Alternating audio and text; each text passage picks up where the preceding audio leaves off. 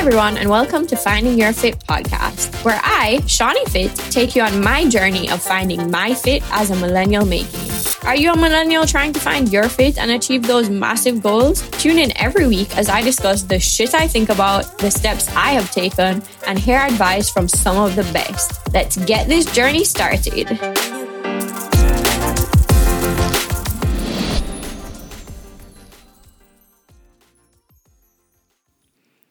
Welcome to episode number 5. Guys, I just got my own podcast equipment and I'm feeling like such a pro doing this / trying to figure it out as I go, but it's super exciting. But anyways, in this episode, I'm going to discuss the good old topic of meltdowns. I feel like I'm a pro at meltdowns. You might laugh and feel free to go ahead, but guys, I have enough, or at least I feel like I have enough.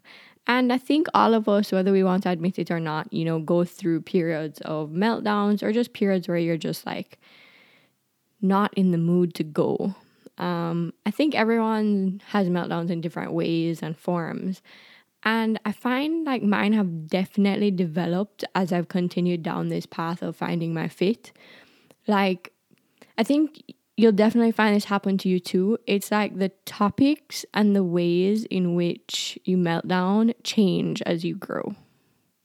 So the first phase, at the beginning, I felt like it was a good old ball.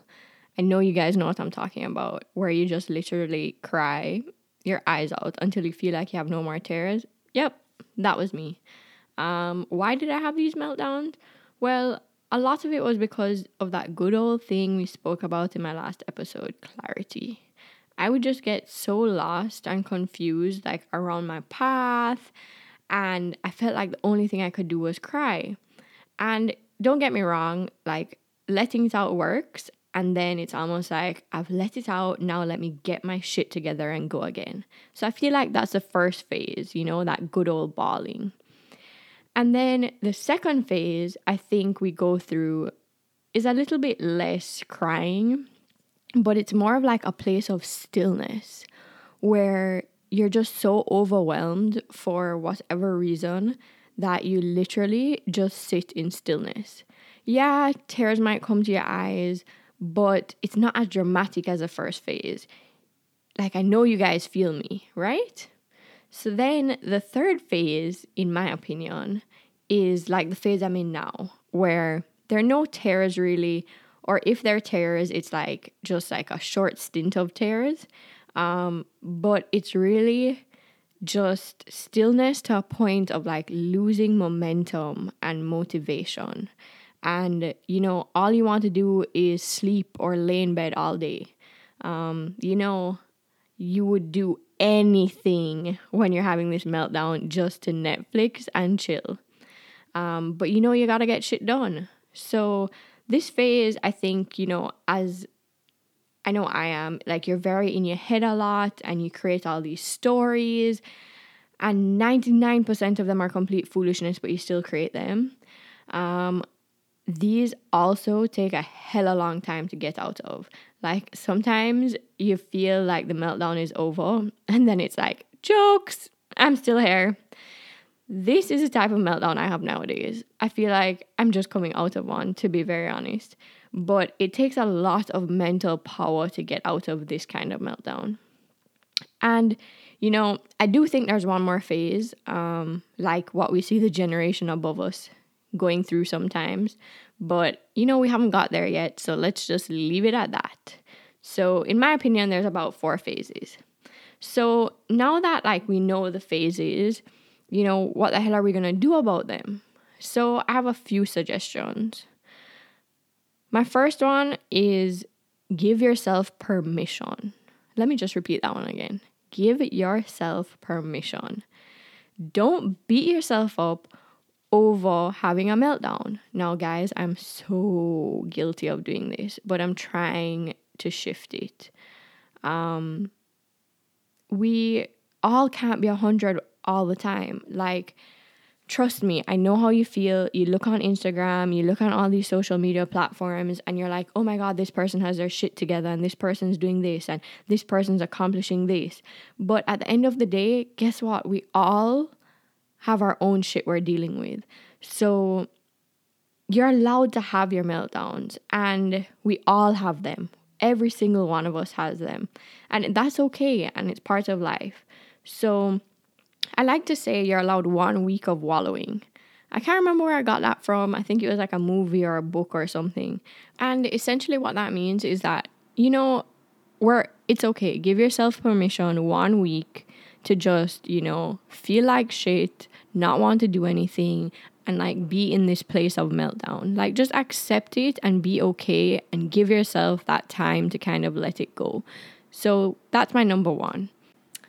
Number 2, your brain is your bitch, as Jen Sincero says in the book You Are a Badass. Highly recommend it if you haven't read it yet. But anyways, I believe meltdowns are a product of the stories we create in our heads. And if you can make your brain your bitch and control the stories, you will reduce the number of meltdowns you have. Like, I promise. Now, what I mean when I say stories. So something will happen in our lives. Let's talk about one that I am so known for. Let's say your boss asks you to do something by X time. You complete it and forget to send a message saying it's done. So you then you realize and you send a message a little bit after and you're like, hi, whoever your boss is, X task has been completed. Please see Y place for approval, for example. And they respond, okay, or the good old K. Now, if you're anything like me, you take that okay or K and read into it. You think, oh my God, he or she doesn't think I did it in time. They don't like the way I did it. They don't like where I put it. And you just create all these reasons as to why they responded the way they responded. And as a side note, you guys ever notice that if someone uses K, it's like you read into it 100 times more than any other response, even if it's from a boyfriend or a friend or anything. I feel like K should just be removed from our vocabulary. But anyways, that's what I mean. Rather than taking something as it is, so say for example, in this case, my boss could have just been busy and just responded as quickly as possible, and K or okay was what came to his or her mind.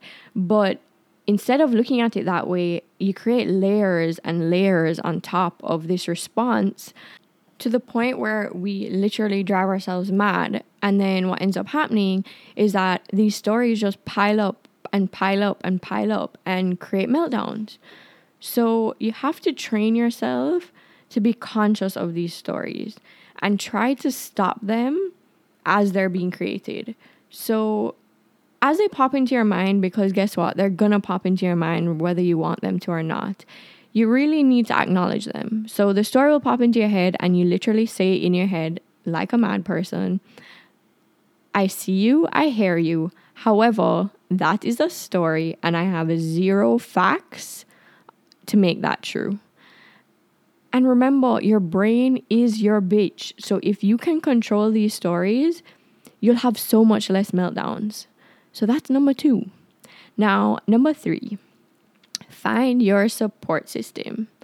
So we all have, that one person or, some of us have a big group of people that we can just release our thoughts to, even if they don't actually help. You love them to death, but their responses might not actually help. The simple fact is that, you're letting it out. Now, if you're that type of person that doesn't like to share, for example, writing it in a journal or, recording it as a voice note in your phone, just so that you can let out all your thoughts. And what you'll do is you'll realize that the amount of stories that are mixed into why you're having a meltdown is crazy. Now, I personally do a combo.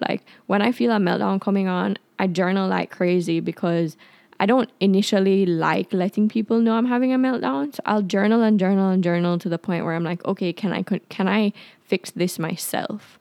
And then if I feel as though it's not getting any better from the journaling, I have two people. One person I go to, she's like very spiritually aligned with me. So, she'll tell me all the spiritual ways to get over whatever it may be. So she's like, have you meditated? Have you done your affirmations? How are you looking at this thing? So she's very much like spiritually aligned with me. And sometimes like that's what I need. Like it's almost like a slap to be like, get back into your routine, get back into meditation and focus on what you're grateful for so that you can get out of this funk. And then I have another person. So if the spiritual doesn't necessarily work, I'll go to the other person. And she's very logical. So she'll look at something and be like, okay, you've just told me these 6 things. Now, out of these 6 things, you have control over 2.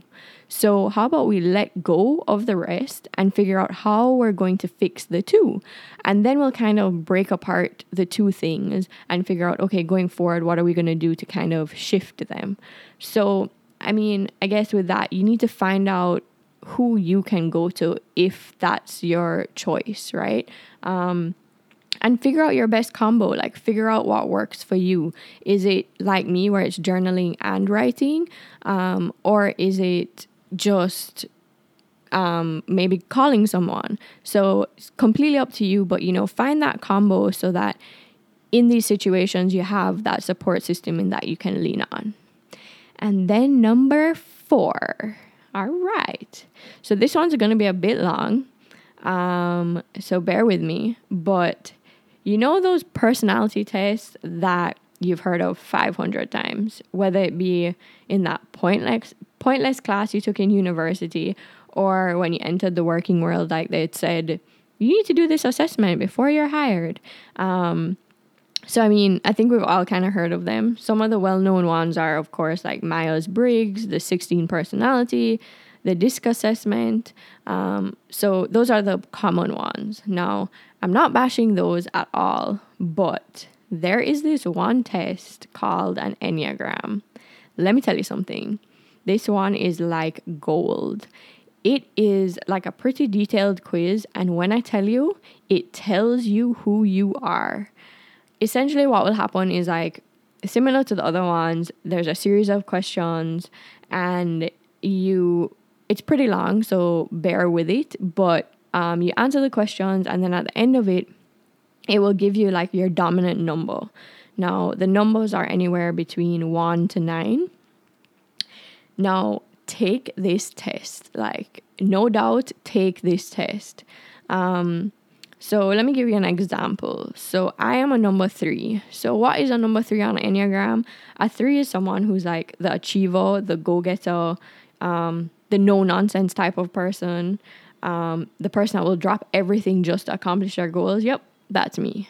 Now, knowing this and digging into it, you'll realize that a 3 is like basic desire. So in my case, my basic desire is to feel valuable and worthy.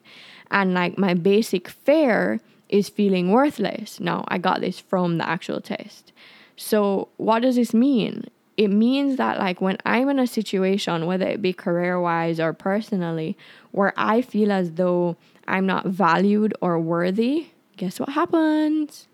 Cue meltdown. Now, if you can become aware of what might trigger you, then as I said before, you can make your brain your bitch and switch the way you're thinking about it.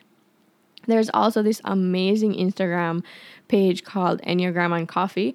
And basically what they do is they give you like quick tips based on your number when it comes to different aspects of your life. So it'll be like an image and it will say like what to do if you're having a meltdown, and it'll have your number beside it, and it gives you like 3 points or whatever.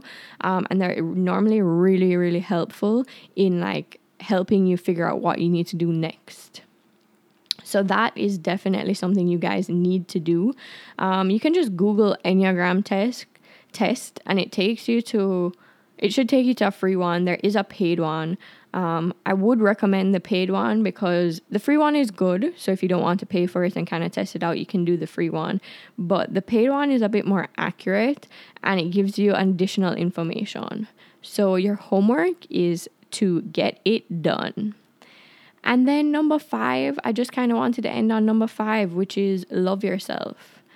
Like, no matter how many meltdowns you have, like, appreciate where you are. Like, write down maybe 3 things you're grateful for. That could be really simple things. And just love yourself through the mess. So, I mean, with that closing, I guess I'll just kind of recap the 5 things that we discussed, which would be 1, give yourself permission. 2, make your brain your bitch. 3, find your support system.